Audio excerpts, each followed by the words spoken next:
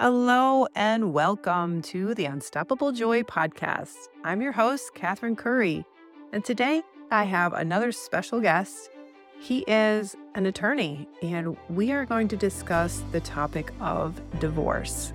Now, before you get all upset, just know I don't encourage anybody to get divorced. God hates divorce. We've all heard this, but in some cases, marriage does end up in divorce. In some cases, there's no way of saving a marriage. And so, what do you do when you end up facing divorce? And what are some practical tips on getting through divorce in the most peaceable way possible?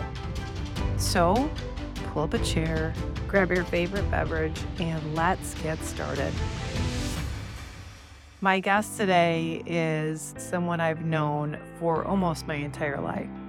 He is married to my sister, Jennifer Cates, who was on our last episode.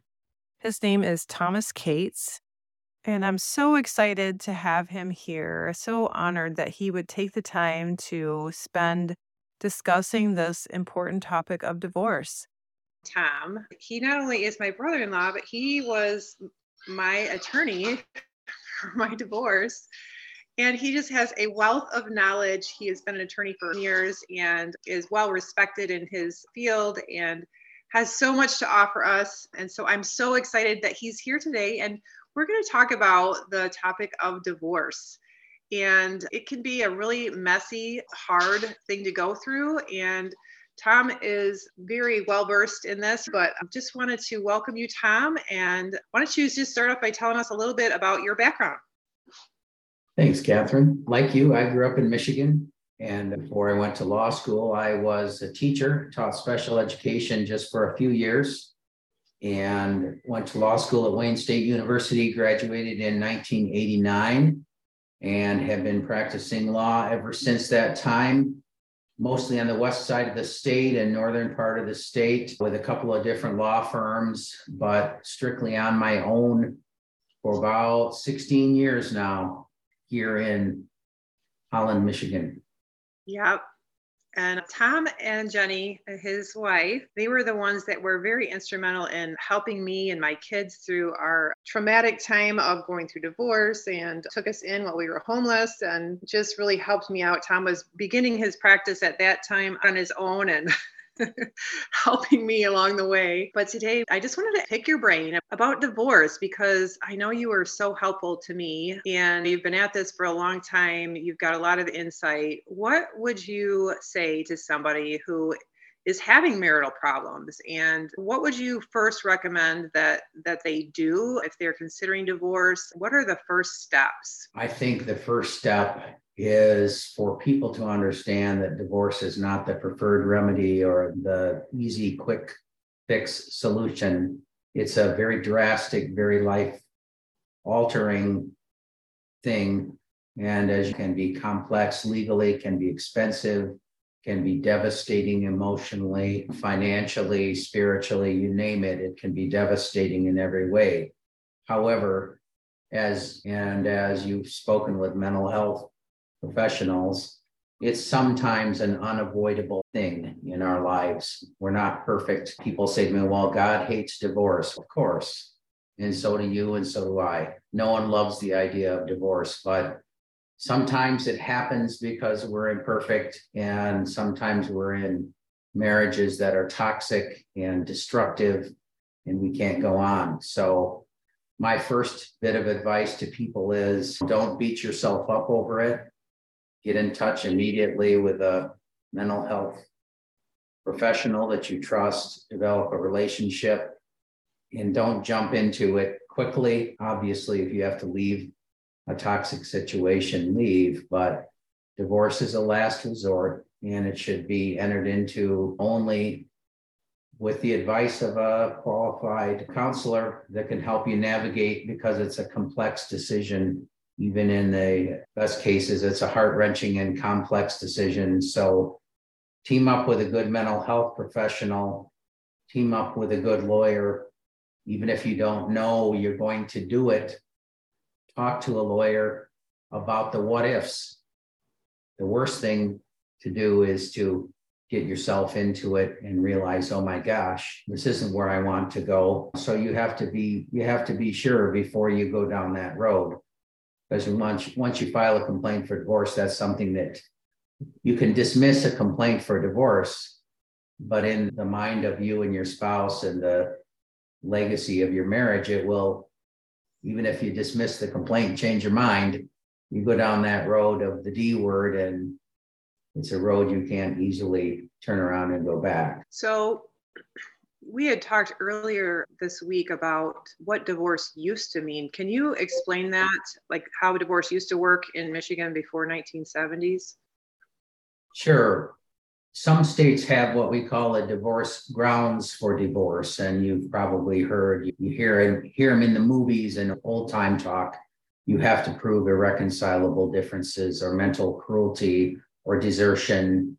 That's the old law. You had to prove something. Now, under no-fault divorce, which has been in place since the 1970s in our state, you only have to prove that there has been a breakdown of the marriage relationship such that the objects of matrimony are destroyed and there's no reasonable likelihood the marriage can be preserved. In other words, you just have to testify that's the case. The judge really doesn't even need to know why. If you're convinced that your marriage has come to the point where the objects of matrimony have been destroyed, then you've met the statutory basis for no-fault divorce. In other words, the court doesn't have to decide who's at fault or why you're getting divorced. You just have to testify to the court that you're at that place and that you no longer want to be married and you've met the statute. That's so crazy to me because, so what you're saying is you would go before a judge before 1970s, you would go before a judge and the judge would be able to determine whether you could get a divorce or not. Is that right? You had to prove a grounds for divorce back then. So no-fault divorce, I know, has come under a lot of scrutiny, and a lot of people say that it's a bad thing and that there's more divorces because of it. But research shows there are not more divorces because of no-fault divorce. I think the benefit of no-fault divorce is it keeps people out of court because they don't have to fight about proving fault or proving a grounds. They simply are granted the divorce. And face it, would you want to be in a marriage because a judge told you had to be? And at this point, a judge can't deny a divorce if you testify that basically the marriage is over and you want out. A judge will grant your divorce on a no-fault basis. So what does that mean for today's divorces? I know you told me a lot of stories about people fighting over different things. And I guess what is the mindset that you need to have when going into seeking to be divorced? Like you said, it can be costly, it can be timely. What do you recommend for people that are facing divorce? How should they approach it? I tell people that obviously divorce is a very emotional thing. You can't isolate your emotions from a divorce. However, that should not be the center of any divorce proceeding. Center of a divorce proceeding is, number one, doing what's in the best interest of the children as the couple separates. And number two, equitably dividing the marital property. Just like if a business is dissolved, if a corporation dissolves, there's a business transaction in which the corporate assets are divided. You should look at your divorce once you've reached the unfortunate point of being there. You should look at it as a business transaction where the assets are going to be divided more or less equally because we're a marital property state. So if you think you're going to get a huge windfall from your spouse because they were at fault, it's probably not going to happen. It's going to be roughly divided equally for the most part in a long-term marriage. But the most important mindset is you need to understand if you have children, even if they're adult children, they're the ones that are going to suffer serious emotional fallout if you and your spouse go to court and fight it out in court and sling mud at each other and make accusations. Your children will suffer. They will pay the consequences, whether it's financially, emotionally, or all around. So stay out of court, in a nutshell, is my advice if you're going through a divorce. Try mediation. Find an attorney who is reconciliation minded and work with him or her to keep you out of court. So what exactly is mediation? Mediation is a voluntary process. I say voluntary because once you're there and you participate, you don't have to settle your case. But all courts in Michigan now are ordering divorcing couples to mediation. And that's simply a meeting that you have with a trained neutral party, oftentimes an attorney, not always. Sometimes they're counselors. Sometimes they're just caring individuals who help you to negotiate all of the property and financial and child-related matters in your divorce and come up with a solution. And then if you do that, you don't spend time in front of a judge. You don't do the mudslinging in open court. You are able to resolve your differences, put them on paper, and it then becomes a binding judgment of divorce and keeps you out of court. So if people want to go down the road of the whole, what you call mudslinging thing, like trying to discredit the other person and show that they were at fault, does that ever play into like how much of a compensation they get from the divorce settlement? Or do the judges typically just sit there and listen to it, but not really judge their judgment as far as the fairness of what's divided? What have you seen? There are property settlement statutes, and the conduct of the parties is relevant for purposes of dividing property and also for determining alimony or spousal support. And the conduct of a party, the moral fitness of a party, and so forth, is also relevant when it comes to custody of a child. But I will say that there is case law out there that says the fault of a party shouldn't be given undue weight in a property distribution. I've seen a judge skew it by maybe 5 or 10% because one party may be engaged in egregious conduct that dissipated the marital estate. For instance, you get some guy that's addicted to gambling and he pilfers away all the equity in the marital home.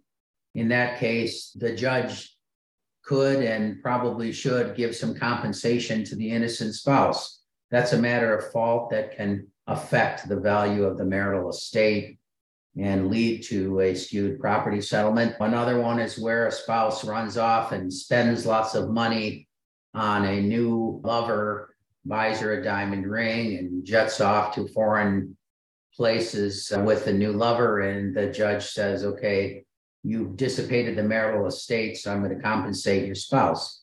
I've seen that happen. But again, the starting point in property settlement is normally a roughly equal distribution if it's a long-term marriage. So I encourage my clients not to spend too much emotional time and money and energy on litigating fault issues unless, like I said, there's been a huge dissipation of the marital estate. Then it can become relevant. Just to give our listeners just an idea, how long does it take on average for a divorce to be finalized if there's kids involved? Yeah, so every county is different. You file for divorce in the county of your residence or the county of your spouse's residence. Some counties are blessed with resources and enough judges and adequately staffed friend of the court so they keep their docket moving.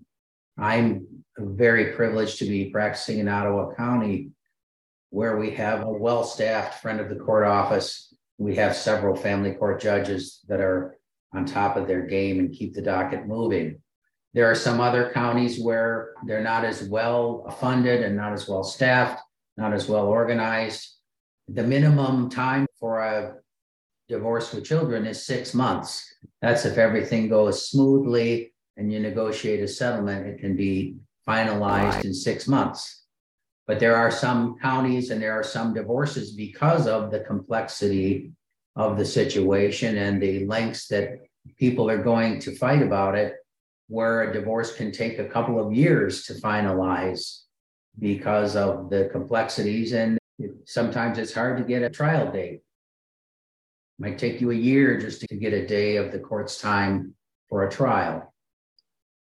Yeah, so if you add on to that going back and forth and having to things not being decided, and it just drags it all out. There can be appeals too. You can go to the Court of Appeals. There can be a stay of proceedings, and that can add a lengthy delay. And as having divorced when your children were young, the divorce may be final, but there are still ongoing opportunities to dispute with your ex over parenting time, over child support, over extracurricular activities, over alimony, you name it. You can be in court a lot following a final divorce. And many times people find themselves in court repeatedly. Their kids are teenagers and they've been divorced for 10 years. They're still going over to court over whether Johnny's going to be on the basketball team or whether he's going to have braces on his teeth, if he's going to go to the Christian school or the public school. People get into, if you have joint legal custody, people get into disputes over what school the child attends. Are you going to homeschool your children? That's a hot issue. People have strong feelings about that. One parent wants to homeschool, the other parent is opposed to it. That can be a rather complex litigated matter years after a divorce is final. People can still go to court over those things. But I don't recommend it if you didn't catch that by now. Avoid it, yeah. Because I tell you, with my situation, my ex-husband ended up not paying any child support. He was told by the court to disability and then wasn't granted disability. So then he didn't even pay child support. And there were times where I could have gone back and tried to get him to, but I didn't even want to deal with it anymore. It was emotionally and mentally just so stressful and taxing that I was like, I just left it in God's hands, and God provided for us. Thank God, He is faithful. But yeah, I remember you talking to me about this. I do remember though, like the day that my divorce was final, I guess I was under the impression that everything was going to be settled then. And like you said, it gets dragged out. Like I had to continue to go back to court until we figured out the child support. Initially, it was set at a certain amount. And then also like parenting time and all sorts of things. And then there was violations of that. So I had to learn to do some of this footwork myself because I couldn't continue to afford your services and all that sort of thing. And you were very gracious to help me along the way. So tell me about your ebook that you have available.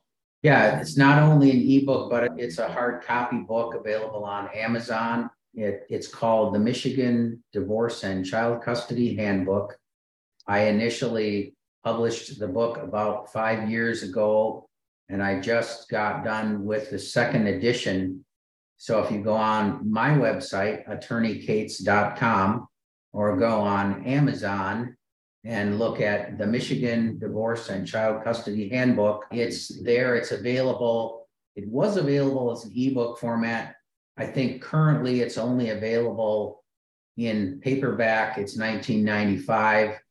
And I spent better part of a year off and on doing the initial version, which came out in 2016.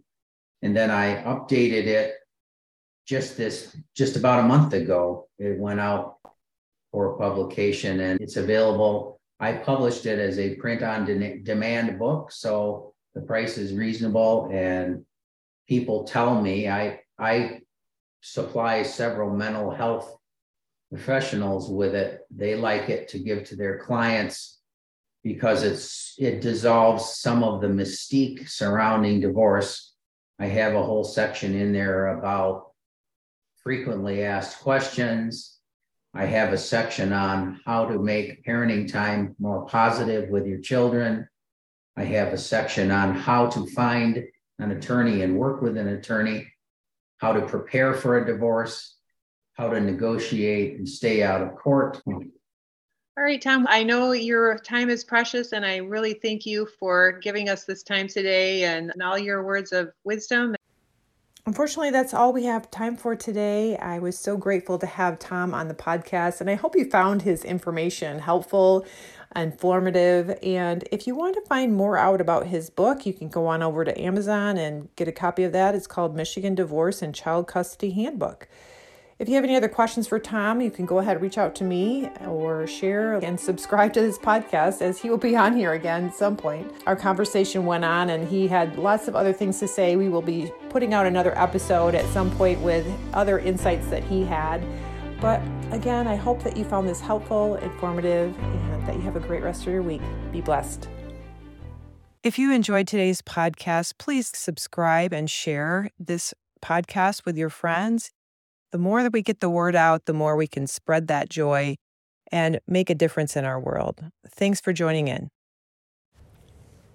Today's episode was sponsored by Solar Grids Grand Rapids. If you are looking for solar grids to be placed on your home or business to save yourself some money, you can find information about that at solargridsgrandrapids.com. They service the greater Grand Rapids area and the entire U.S., so go ahead, reach out to them today.